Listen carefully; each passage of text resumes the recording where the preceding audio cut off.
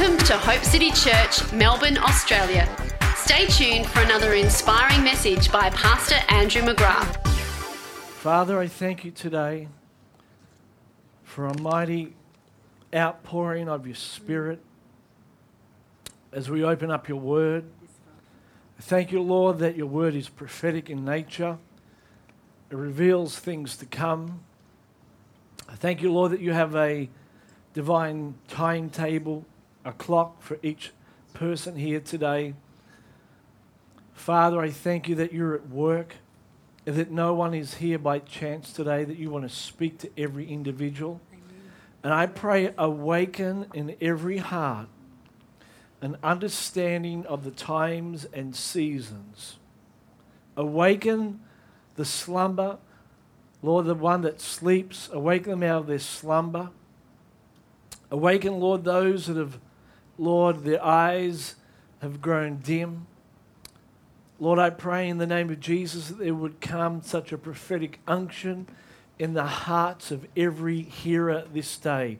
Unlock prophetic understanding, I ask in the name of Jesus. Holy Spirit, settle over every heart and over every mind. And Lord, I pray that your word would come alive this day in Jesus' name.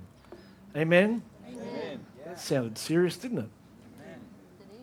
Last week we spoke about looking again, and I shared from the book of Luke how Jesus sent his disciples, particularly Peter, out to look again. We said that we're in a season where God is calling us to look again with eyes of hope, that there's a sameness about this year for so many people.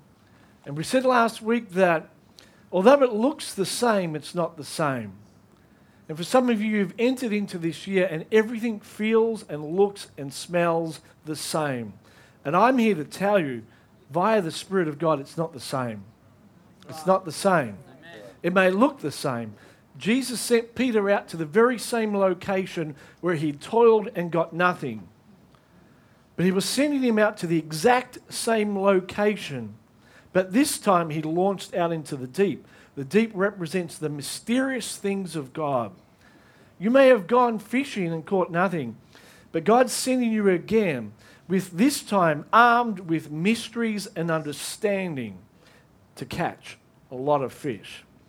I felt the Holy Spirit say, just as a reminder of last week to someone here today, He's inviting you to return to the very same place, but this time He's given you mystery around the event that will lead you to fish where before there was none. What does that mean? The Holy Spirit is taking some of you back to previous events where you thought it was barren and nothing good came of it. But this time He's taking you back to those events with mystery attached, with fresh understanding. Some of you have actually labelled seasons in your life as fruitless and barren and without any purpose. In fact, some of you have labelled some seasons in your life as incredibly negative. But the Holy Spirit is taking you back into those same places. He's revisiting those places again in your life to give you a fresh perspective. Because we shared last week that yesterday and today and forever are all intertwined. If you have a false understanding of your yesterday, you will carry that over to your future. And He's taking some of you back to rewrite your history so He can propel you into your future. Is that making sense? Yeah. Is there anyone here today that needs their future rewritten? Their past, I mean. Amen. So we shared about looking again. And for many of you, the Holy Spirit's saying, look again, look again. Don't go into this year with the same expectation. Look again. It's not the same. Did you hear me? It's not the same. Isaiah 43:19 says, look at the new thing that I'm about to do. We are in a decade, 5770, of seeing. Ayin in the Hebrew is the ability to see both good and evil. And some people are going to see life with incredibly dim, hopeless mindsets. But there's a hope company arising that sees the goodness of God in every circumstance. That's the opportunity that you have. And this is a decade like never before, I believe, where God's raising up prophetic people that have eyes to see, that are attuned to the way that God speaks. For some of you, you're getting unusual things happening. Some of you are getting numbers appearing, signs, all sorts of things. And God is speaking and He's introducing you to the world of the Spirit. Has that been happening to anyone here at all? Just a couple. All right, Lord, raise up those people that are dead. Why don't you even lift up your hands now? Lord, those eyes that don't see yet prophetically, Lord, they do see. They just haven't recognized that. Cause them to see what it is that you are saying. I ask, Lord, I pray, open the eyes of the blind in Jesus' name. All right. So today we turn to Luke 18:35. We're going to read that and into Luke 19. Luke 18:35 is a story about a blind man sitting by the roadside begging. And I'm actually not focusing on this story, but I'm really focusing on Luke 19. But I want to start by saying this, that spiritual sight, according to this story with the blind man, it comes to those that are desperate to see. Jesus says to this man who is caught by the edge of the road, He says, what is it that you want? He says, Lord, I want to see. I don't want a handout. I don't want anything else. I want to be able to see. The crowd tried to shut him down. Don't cry out to Jesus. He's busy. But he cried all the more. And for those that want spiritual sight, here is the key. You've got to want it more than anything else in life. It's got to be the deep cry of your heart. And I pray and I pray and I cry out to God, give me the ability to see. Give me the ability like the owl that can see 100 times better in the dark than a human eye. Cause me to see into the future. Show me things to come. If I'm going to be an answer for my family, if I'm going to be an answer for this city, I've got to be able to see. What separates God's people from everyone else? The ability to see. Are you hearing me?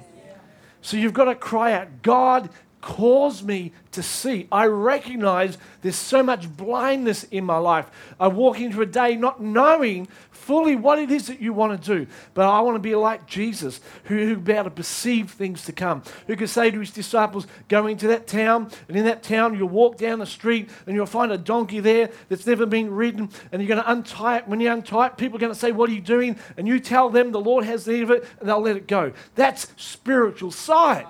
That's able to see into the future, things to come, so we're not reacting in life, but we're setting the stage for life. I want to be able to see. Anybody else? It's got to be the cry of your heart. It's not just for, oh yeah, I want to see. You've got to cry out for it. Say, God, do whatever it is. Get rid of the stuff that's stopping me seeing. Anoint my eyes with eye salve and cause me to see. See, we allow our eyes, the psalmist says, I won't allow any worthless thing to come before my eyes. And we allow so much negativity and junk to come before our eyes, and then we wonder why we can't see. And so we cry out, God, Lord, I don't want to set my eyes, I don't want to set anything worthless before my eyes. I want to see what it is that you're showing me. Is anyone else with me today? Luke 19 then, Jesus entered, and I talk about this story in my book, but it's just such a great story. And he passed through Jericho, and behold, there was a little man called Zacchaeus, who was the chief, are we following this? Who was the chief tax collector, and he was rich. How many people would like to be little and rich? And he sought to see who Jesus was, but he could not see Jesus because of the crowd, for he was of short stature. And I felt the Holy Spirit say to me that so many people in the church and the body of Christ are consumed with seeing, just seeing on one dimension, just getting through life. Lord, help me to see through just for my own life. Give me a breakthrough in my problems. And there's a place for that. There's a place for personal transformation. But Zacchaeus didn't want to just see at that level. He wanted to see Jesus at a whole different level. And there's an invitation right now from heaven to the body of Christ to look up, to see things at a whole different level. I'm talking city level, national level. I'm talking beyond just your small little world, but God wants to show you things to come. He's looking for people to partner with, to change nations. Am I talking to the right church here? Come on! I'm preaching better than you're responding. See, every time you say amen, you're saying, I agree. So be it. There's a bind in the spirit. Amen? Amen. Oh, that's better. You may. I know you're with me, but let's interact today. He sought to see who Jesus was, but the crowd stopped him. Religion, our understanding of Jesus stops us. See, some of you, when I said nations and cities, you turned off. I felt it. As soon as I said it, was like, not me. I just want to learn how to survive today. Now, that's a reality, and I'm not saying that's not important. God wants to give you sight so you can see how to get through your solve marriage problems, financial problems, and that is a level that's so important. I'm not degrading that, but I'm saying that's primarily a reactive thing. It's solving my problems, my world. There's a place for that. But God's looking to partner with people to change nations. Yeah. Amen. And the crowd will stop you and say, no, that's not for you. You're too small. You can't do that. You're too insignificant. You've got too many problems. I'm here to tell you by the Spirit, God's just looking for someone that wants to see. That says, God, you show me things to come. Show me. Open my eyes. Give me prophetic understanding. So he ran ahead. See, that word literally means he was a forerunner. He ran ahead, and that's what you are, church. You are forerunners. God's looking for people that have got beyond just the pain of the day, and they're forerunning. They're going out beyond what everyone else has done. He's looking for forerunning churches that are seeing things that nobody else is seeing, that cut open a new way for those to go. It's like the Bannister, Roger Bannister? That's his name, is it? The guy that broke the 4-minute mile, whatever it was. He created like a path for people to follow. One after the other followed him because he was a forerunner. It's the same with the church. When God can find a church that sees up, that looks beyond just the pain of the day, something begins to shift. Yeah. He ran ahead and he climbed up a sycamore tree because he realized that that's where Jesus was heading. And sure enough, Jesus came to that place and looked up and said, you and I, we're going to change the world together. That's in my language. But that's what Jesus is looking for. People that are perceptive of what is taking place. They're not just caught up in the pain of the day, but they're looking up. They're climbing up to the sycamore tree, not just on a ground level, but they're saying, God, lift me up and give me perspective above what I'm caught up in my life. Is this making sense? Don't get caught up in the pain of the day, in the smallness of just your little world. It's important to God. Don't misunderstand me. He wants to bless you and heal you and at a micro level. But God's passion is to build big people that see nations.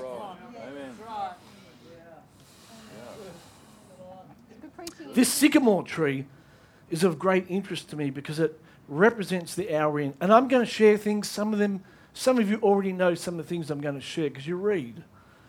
But I'm going to share you about prophetic things that are about to happen. I'm not here to make predictions. I grew up with predictions, Barry Smith and others. There's a place for that. The Holy Spirit has shown me in dreams things to come. He's given me dates, but I'm not here to do that. I think you keep those to yourself unless God tells you. But I'm here to show you that something is stirring in this season that is so significant in history. That's what I'm here to do. I'm here to cause you to see, to open your eyes to say there's something going on that's bigger than just my little world. I want to awaken divine purpose and destiny. Whether you're young or old today, I want you to hear by the Spirit of God, God is up to something that is going to radically shift this generation, this city, the earth. God is shaking and something's about to change. Do you hear me? I feel it in my waters. The sycamore tree is of great interest, that this tree climbed up. It's the place, if you're taking notes, of spiritual sight, of prophetic understanding into the times and seasons. Why do I say that? Amos 7:4 tells us, Amos says, I was neither a prophet nor the son of a prophet. I was a shepherd and I took care of sycamore trees. But the Lord took me from that place and said, go prophesy to my people. He was a tender of sycamore trees. He was a shepherd. And God began to stir him as he nurtured the sycamore trees. The prophetic mantle began to fall on him. The sycamore tree is unique in the land of Israel. And it's a picture of climbing up and seeing with spiritual prophetic eyes. That's important because Amos 3:3 says that the Lord does not. No, sorry, not Amos 3:7 says the Lord does nothing unless he first talks to his servants, the prophets. See, what God is about to do here, he wants you in on. God's not just going to do it on his own. He's looking for people that he can display his power through, who he can share his secrets with. God's about to do something on the planet, and he's waking up people. In the night, he's speaking to people and saying, guess what? I'm about to do something. Do you want to go in on with me? Do you want to join me? Do you want to partner with me? Yeah. I don't know about you, but there is nothing, no drug, not that I've taken any, apart from Panadol, there's nothing in this world that compares to being woken up by God and hearing his voice, his audible voice, his voice rise up in your spirit. It makes me come alive. Is anyone else like that? I get the heebie-jeebies. He wakes me up in the night and I come alive. He begins to share things and show me things. And that's where I truly feel this is what I was born for. Sorry?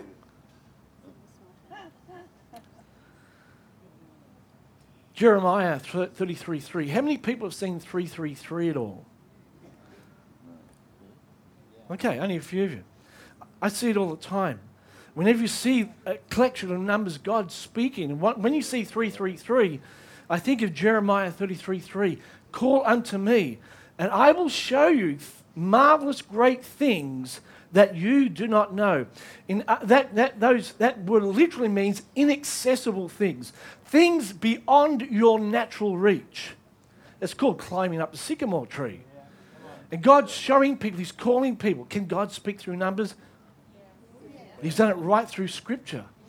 And he says, you know what? I'm sending little signs. You'll look at the clock and all of a sudden you'll see repeating numbers. You'll see signs.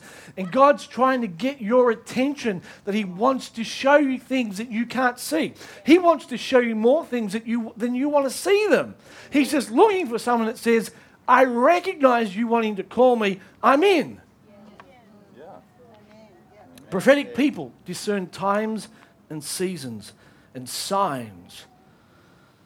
Genesis 1:14 says that the lights in heaven were created and placed up there, the sun, the moon, the stars, for signs, seasons, days, and years.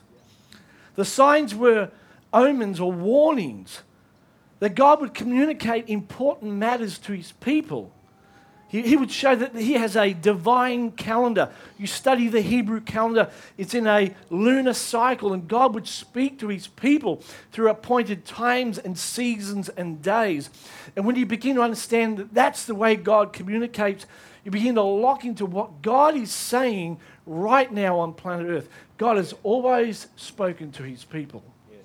One of the ways that God speaks is through days and seasons and times and years. And one of them particularly, I was just communicating with a Jewish friend of mine, and even today, there's a great understanding that the word Jubilee, the concept of Jubilee, is incredibly important in the time clock of God, in the calendar of God. If you don't know what the word Jubilee means, it's actually an English word, and it comes from a Hebrew word which is spelled Y-O-V-E-L. and it means the trumpet or the ram's horn. And on the Day of Atonement, they would blow on the ram's horn and announce the start of the year of Jubilee. Jubilee is such an important season and time on the planet. Did you know that? It's a time when all those that were in slavery, you could sell yourself if you got into debt as an Israelite, into slavery. You could sell your possessions. But when Jubilee came on the 50th year, everyone that was in slavery got set free. Yeah. That's a good thing. And everyone that had lost their property, lost their inheritance, all the inheritance that had been stolen from you, you got it all back. Amen. How many people have had an inheritance stolen from them? Maybe spiritually, emotionally, things that are in your generational line that through fear and misunderstanding your forefathers handed it over. The Jubilee season says, everything that belongs to me, it's coming back. Amen. Yeah. No Jew could permanently lose their inheritance. See, we're in a season now where God's causing his people to see that there's an inheritance that he has laid up for the just. There's something shifting about inheritance right now. There's about to be an unlocking of all the inheritance that the enemy has stolen. Jesus came to seek and save that which was lost. What was lost? Well, we were lost, but we lost our inheritance as well. And he says, I'm going to have it back. He says, sit at my right hand until I make all your enemies your footstool. And Jesus is not coming back till every enemy, death, sickness, disease, finances, land, until it's under his feet, under his lordship. When the kingdoms of this world have become the kingdoms of the Son. Amen. Did you hear me? Yes.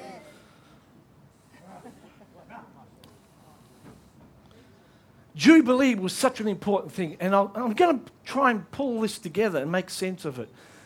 But Abraham was born the 30th Jubilee from Adam. And I know Jubilee in itself didn't start, but what I'm getting at is if you times 30 times 50, Abraham was born the 30th Jubilee from Adam. He was God's new beginning. The Exodus was 50 Jubilees from Adam. It was the greatest setting free of slaves in the history of the Israelites. The dedication of Solomon's temple was the 60th Jubilee from Adam, where God gave them rest from their enemies, where it was a season where they were able to possess their inheritance and enjoy it in the most full way possible. The Jews returned to Jerusalem under King Cyrus' edict on the 70th Jubilee from Adam. Again, Jesus' death and resurrection on the 80th Jubilee from Adam. Isn't it interesting on the 80th? Because 8 is the number of new beginnings. You talk about a Jubilee. Jesus introduces his ministry. Isaiah 61, the Spirit of the Lord God is upon me, for he has anointed me to preach good news to the poor. He announces the year, the Jubilee year of the Lord's favor. He's saying, I am the fulfillment of the Jubilee. If you've been in slavery, I'm here to set you free. If you've lost your inheritance, I'm here to give it back to you. Amen. Oh. So Jubilee's always been a very, very important season, time in the life of God's people. We don't know what's happened to the Jubilee. I talked to Jewish friends, they're not quite sure where it's gone because they failed to celebrate the Jubilee.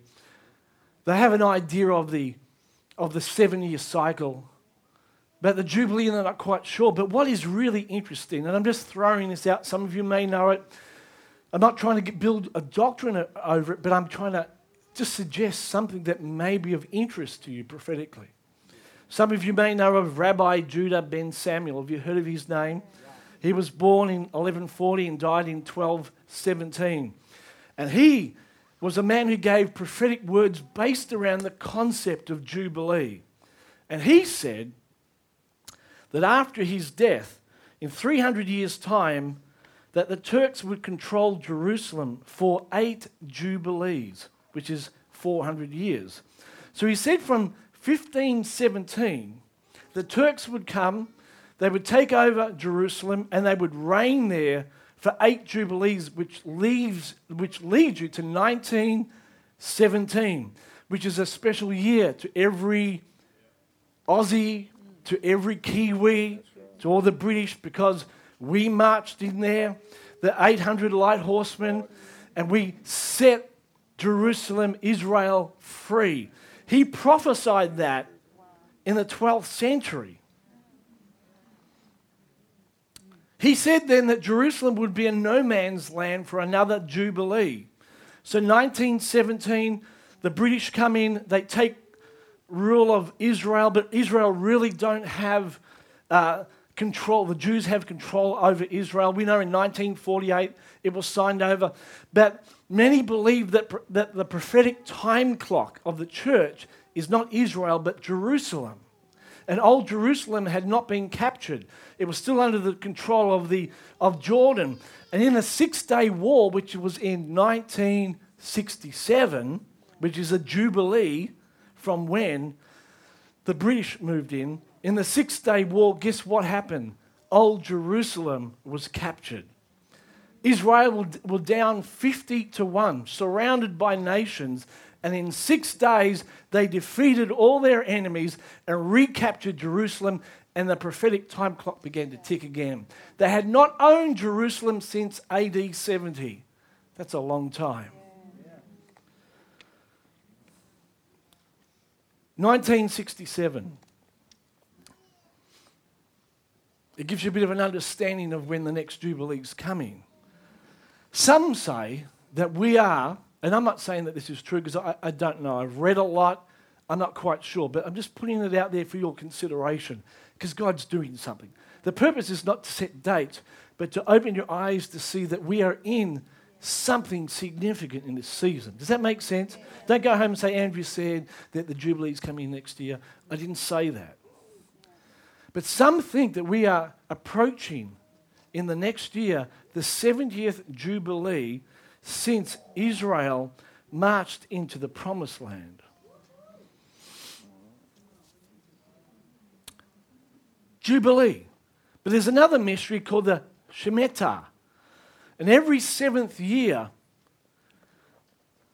the land would come under arrest. No sowing or reaping, buying or selling. It's really a picture of the gospel that God gives and we don't earn. We rest. We didn't earn or deserve anything. It's all a work of grace. See, this is the season that we're in, that we're getting an understanding of the grace of God. The Israelites who were slaves in Egypt are introduced to this concept of the Sabbath rest. Imagine a slave getting an understanding that I don't have to work anymore. I have to slave that I can rest and God will provide. Did you know that today? God's not interested in self-made men and women. God wants to get all the glory. He who boasts, let him boast in the Lord. I want to say I'm a God-made man. It was because of his grace. I rested in him, and look what the Lord has done. He healed my body. He cleansed my mind. He got me out of debt. He gave me a beautiful wife. Amazing. Yeah. Well, the beautiful wife bit's true. The Shemitah was unique because it affected the nation's economic and financial realm. It wiped out all the accounts of credit and debt, Deuteronomy 15. And it reached its culmination, get this, on the last day of the Hebrew year, the Shemitah, the 7th year, and it reached its culmination on the very last day of the Hebrew calendar. And if you're wondering what that is, it's the 29th day of Elul, which is E-L-U-L. This is the culmination of the Shemitah, where all the debt and all the stuff that had been accumulated, it was cancelled. It's a powerful time. It's a significant time in God's calendar. It was a sign of God's favor on Israel, but it was also a sign when Israel neglected the Sabbath of God's displeasure and judgment. When they observed it, it brought blessing. When they neglected it, God, what they were saying to God is, we don't want to come under your covering. We want to be self-made. We want to do it ourselves. And it's like they opened up a doorway for the Assyrians all the other tribes and nations to come and attack them. We don't want to be under your lordship or your covering. So it was either a sign of God's favour or else it exposed them to the enemy. There's the next. We've got the right slide. Fantastic. It's interesting when you study the Shemitah because probably one of the most important years ever known to man was 1966. It's a joke. It's the year I was born. Almost got you. It was the year that the World Trade Center, the ground was broken for the World Trade Center. Interesting. 1973, we have the next Shemitah. That was another important year. It's the year my wife was born. It was the year that Roe versus Wade, where abortion was legalized and millions of babies were then lost. But it was also the year that the towers opened, the World Trade Towers opened, which is interesting. And as you study through, you see all the years of the Shemitah. You can see that we're in one right now. And these are years where something significant happens in the culture and the life of Israel, where credit is wiped out, where debts are erased, where either God's people come under incredible blessing, whereas the enemy comes in and causes incredible havoc. And this cycle has been right through history. It's interesting in 2001 that we had one of the greatest stock market crashes America's ever known that occurred, listen, on the 29th day of Elul. Do you get that? The crash occurred on the last day of the Bible calendar. The culmination of when debts are removed and credit is erased. It all happened on that very day. Do you think God was in that? And then we see again on 2008 where there was the Wall Street crash. Again, it happened on the 29th day of Elul. 7 years apart. Not 7 years apart in the Western calendar, but 7 years apart to the day in the Hebrew calendar. God was saying, I'm about to do something. Johnny Enlow, some of you may know, he has an amazing prophetic ministry, and he said that this year that we're in a significant season, and the number 14 had been coming up to him. It's interesting, you go back 2001, we're now in 2015. And he said that church has been in this 14-year assignment where the enemy has come against God's people and particularly against the hope of God's people. He said that Jacob worked 14 years for Rachel. He said that Joseph was basically incarcerated for 14 years, where the enemy came against his hope and his dreams. But on the 14th year, God did something significant in Jacob and in Joseph's life that affected nations. I picked up my shirt today, which is rather ironic because I didn't plan to do this, and I put it on and I looked down and look at the number.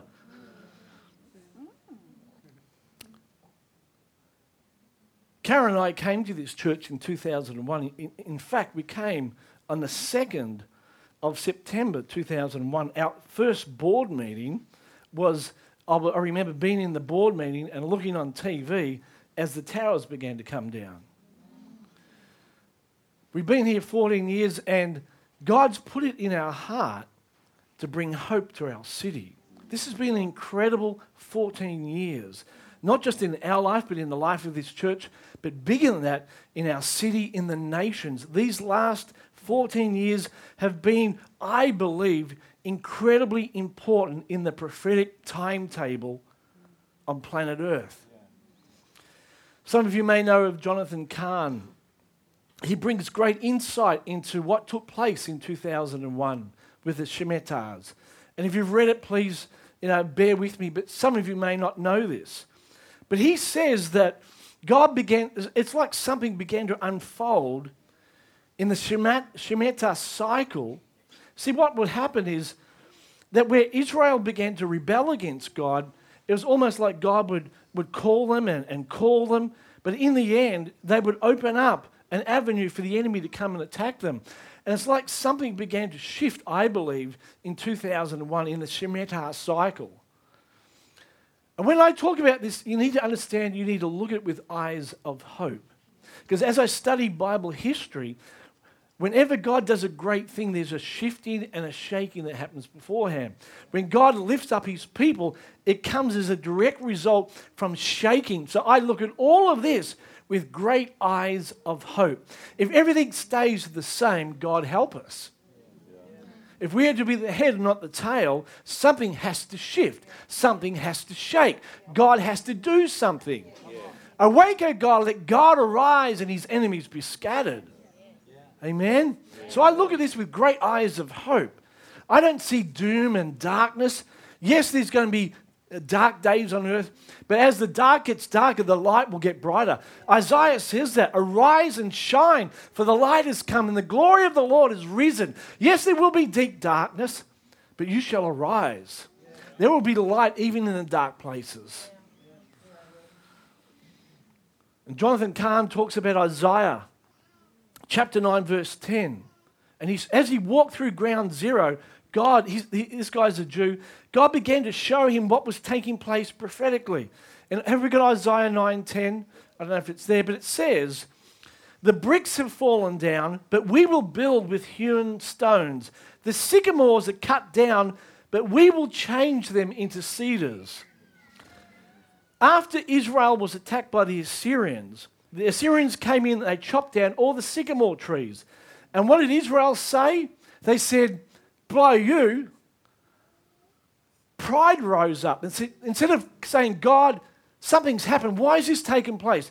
Where have we allowed chinks to come in? God, what have we done wrong as a nation that this would happen? Instead of like David, he would inquire of the Lord. Lord, why did we go out and fail? What took place? But instead of doing that, Israel said, you know what? You cut down our sycamores. We're going to build bigger trees and better trees, stronger trees. We will put the cypress in place of the sycamore. We will build with our own strength. Yes, the enemy took us down, but you know what? We've got bigger and stronger trees. That's called pride. And one of the worst things to govern a nation is the spirit of pride. We humble ourselves before the Lord. Humble yourself before the Lord.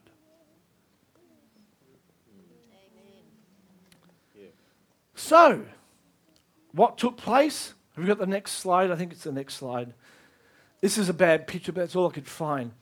As the towers came down, some of you will know this, a beam was thrown out from the tower and hit this sycamore tree.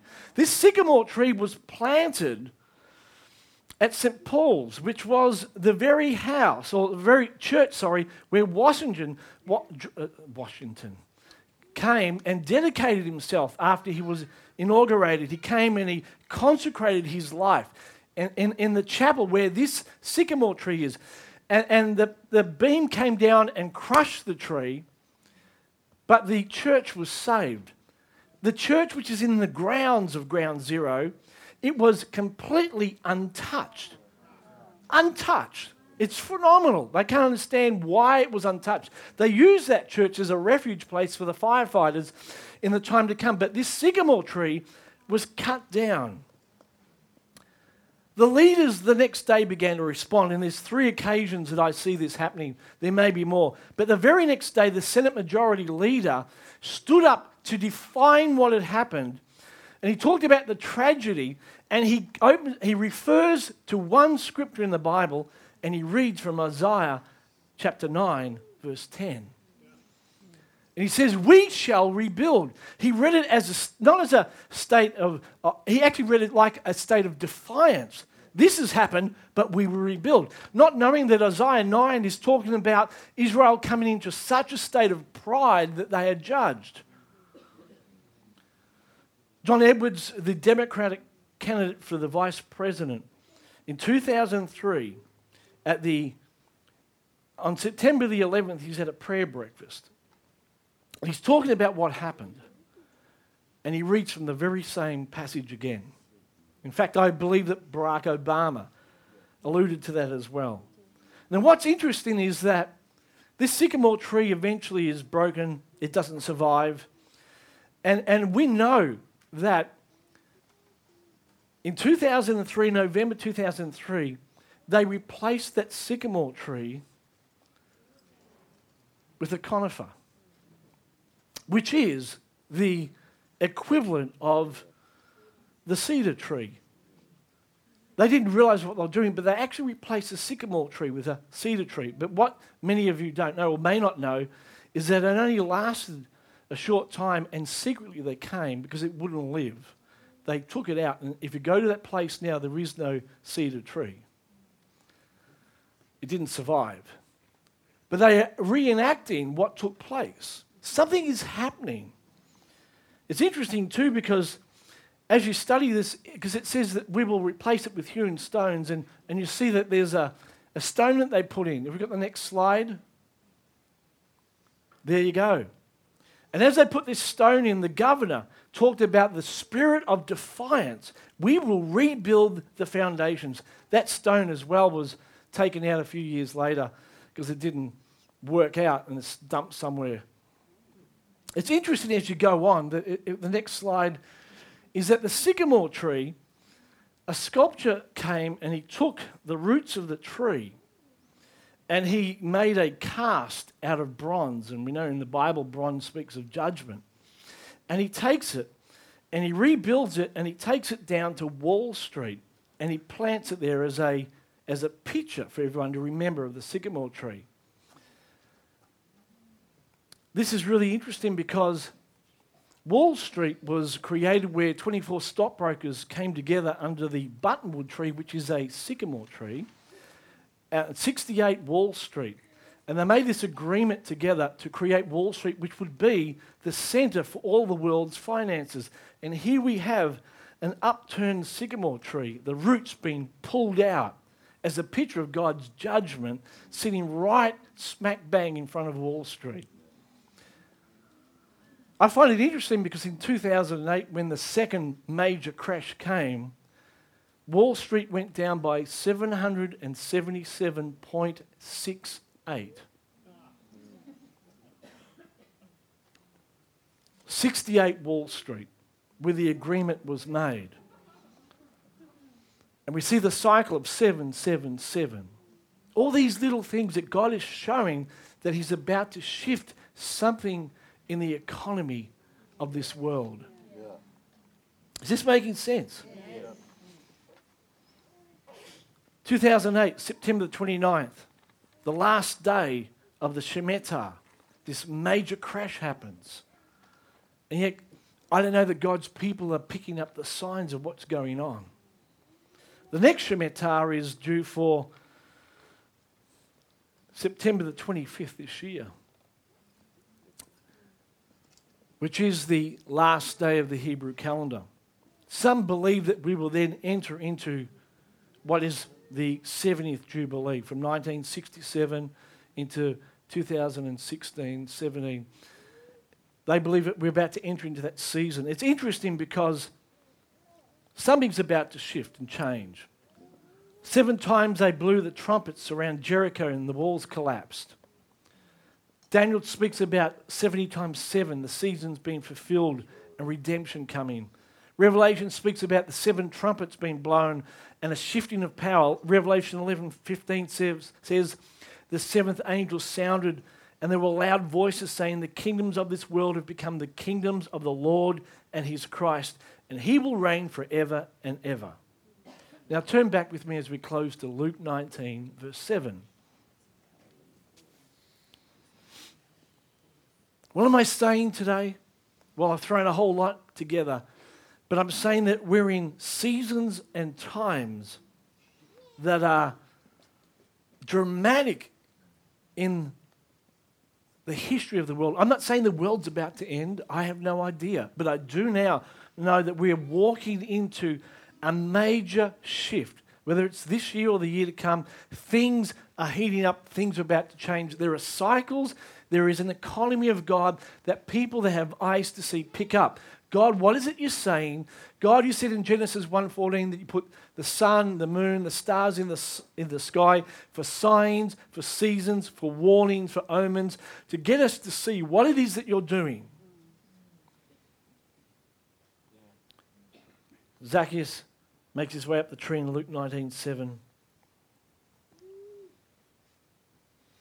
He comes down and receives him joyfully. But when the crowd saw it, they complained, saying, "You've gone to be a guest with a man who is a sinner." When you begin to embrace a prophetic lifestyle, when you begin to see what God's doing, it will create havoc. People will misunderstand you. It will create problems. But Zacchaeus stood and said to the Lord, "Lord, I give half of my goods to the poor. And if I have taken anything from anyone by false accusation, I restore fourfold." And Jesus said, "Today salvation has come to the house, because this man is also a son of Abraham. For the Son of Man has come to seek and save that which was lost." I don't know everything, but what I do know is that we're in a season where God is restoring, where God is taking hardened hearts and causing them to open up their hearts and release gifts and wealth to the poor and needy. There's a shifting come. I've seen it in the spirit where people have hoarded wealth and been wicked with their wealth. God's unlocking that. And the way he's going to do it, he's going to shake things and shake things. And I'm saying this not so you would be scared, so you'd be forewarned. You position yourself and say, "God, what do I need to do to be part of the great shaking? How to be part of the shifts? How do I build my family, my organization, to position ourselves to be ready for the shiftings in the kingdom?" This is our greatest opportunity. I don't know how, where, why. I don't know all the details. But I do know that God's about to shift things in an alarming rate. But he talks about the wise and foolish virgins. Now, you can read that many ways. But one of the things I think God is saying is that be ready, be prepared, have eyes that are open, see what God is doing. When things begin to shake, don't fret, be fearful. Don't say, "God, what are you doing?" Say, "God, I'm in, I'm ready, I'm watching." Because I believe God's going to take things from some and give to others. It's a picture of the Bible. Look what he did with Joseph. 7 years, there was plenty, and then 7 years there were famine. And in one swoop, God shifted whole economies. And he'll do it again. He'll do it again. And you'd have eyes to see. You don't put your trust in your own ability, your own wealth, but our trust is in him. Yeah. We look to him and we say, "God, cause me to be a resource." If you're a man or a woman that wants to hoard, whether it's your own giftings, your wealth, look out. This is not going to be a great season. But if you're a man or a woman that says, I'm the kingdom, I'm blessed, I want to be blessed, I want to have things, but I want you to flow through me. Use me, cause me, Lord, not to get in the way, but to be a channel, then look out. God's about to reveal things to you, give you secrets, ideas, strategies. Because when this shifts, there needs to be people that can catch what shifts. Just history tells us the greatest depressions and the times of the greatest darkness has been the greatest transfers of wealth. And I'm not just talking about money, but whenever there's a shift going, there's things that accompany that shift. That's more than just money, but there'll be giftings, there'll be the greatest release of salvation and healing and deliverance and the things that we value in the kingdom. And the reason I talk about money is because it's going to be a very clear thing that God will do to separate his kingdom and the kingdom of darkness. Not the only, but it will be one of the things. And he will use that to fund the greatest harvest, I believe, that's coming. Zacchaeus wasn't just going to stand around trying to see Jesus through the crowd. He was built to look up. And I say to you today, there is a place for God to come through in your own finances and the things, they are important. But there's also got to be a place in your life where you look up. I'm mindful in my own life, I want my family to be blessed. We are blessed. I'm a rich man. And I'm very mindful of a wise man lays up an inheritance for his children's children. So there's a place for that. And I talked to Karen about this. It's so important to me to provide for my family. and have things and bless them. Because every father wants to bless his kids. But I also realize that there's another part of me that says, you know what? I don't want to stay there. I want to enjoy that. But Lord, give me kingdom perspective that thinks about cities and nations. I don't want to just stop about making sure my family healed and saved and blessed. But Lord, I begin to reach out for a whole city. I want to see for a nation. And that's what he's doing in the church. He calls us to look up. Look up. Look up. The sycamore tree is a place of divine encounters and perceptions. God is changing seasons and times. I feel it in my waters. I feel it. I wake up at night and I can't sleep. Because he's doing something. He's showing us things. He'll show you things. And if you guard it and treasure it and act on it, then God will do amazing things through you. I had a dream last year that I was going into a tunnel. I told you this, and I got scared in the middle of the tunnel. It was dark and dingy. And I looked back and I turned back to head back to where I came from. But the entrance of the tunnel had got smaller. And I realized that either it got smaller or I got bigger, but I couldn't go back to where I was. And this is a picture of the church. We may have been in a place for 14 years where it's been dark and dingy, but you can't go back to where you once was because you've become bigger. You've stretched, you've grown. The church has become bigger. The kingdom's become bigger. And in that dream, I was scared, and a fireman came from the other end, and I realized when I woke up it was Jesus, and he grabbed my hand and he led me through the darkness to the other side where there was a train coming past the tunnel. And that train was a picture of the ministry, the move of the Spirit that's coming. And he took me straight to the train. Some of you have been in a dark place. There's things you've been going through, challenges to your hope. But Jesus is with you. He has a plan and a strategy for your life. And you know what? Don't go back. Don't settle for the crowd. Look up.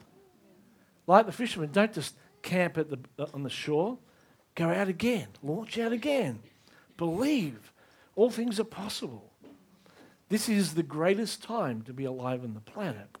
This is a time where God's giving his church true spiritual sight. So why don't you put your eyes on your hands or your hands on your eyes, whichever is easier.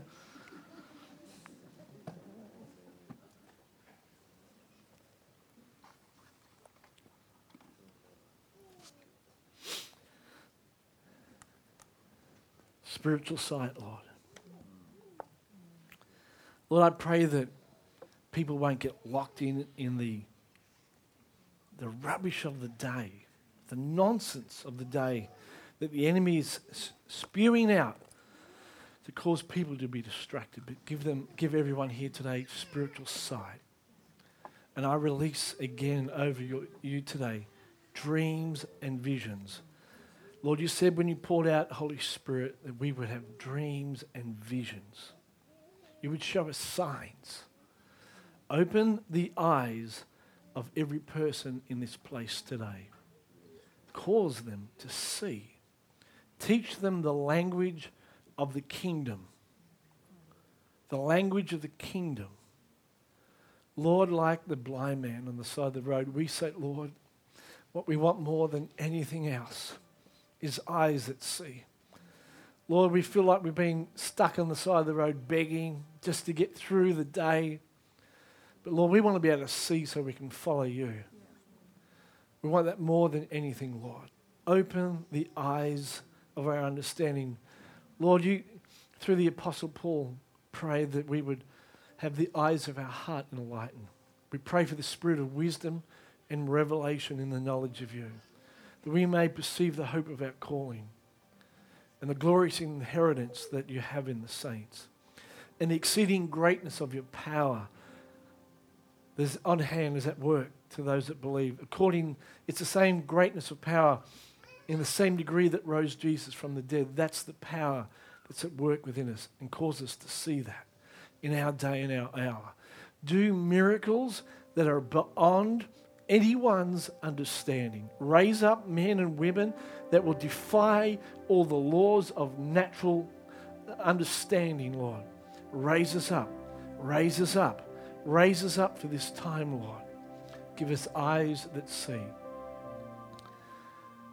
And that's been the history of mankind, that God has picked people, taken them out of obscurity like King David. He learnt to develop his eyes in the sheepfold. He raised him up to be the greatest king. Lord, do it in this day. Open the eyes of your people, Lord, to do extreme things, exceedingly abundantly above all they could ask or imagine. So we pray, Lord, cleanse our eyes, anoint our eyes to see, Lord. It's not the same. It's not the same. Let a spirit of hope rise up in this house. May we be a people of great hope, of encounters, of signs and wonders and miracles. Lord, may we see you. May we see you like we've never seen you before. May we be smitten with your love, your kindness. You said you'd come and reveal yourself to us. So we say, Lord, give us eyes to see Jesus. Let us encounter you each day. We want to see you. We want to see your glory. We want to see your kingdom come. Our heart is to see you, Lord, acknowledged in every land as King of Kings and Lord of Lords. That is our deep desire. So give us eyes to see that, Lord. In Jesus' name.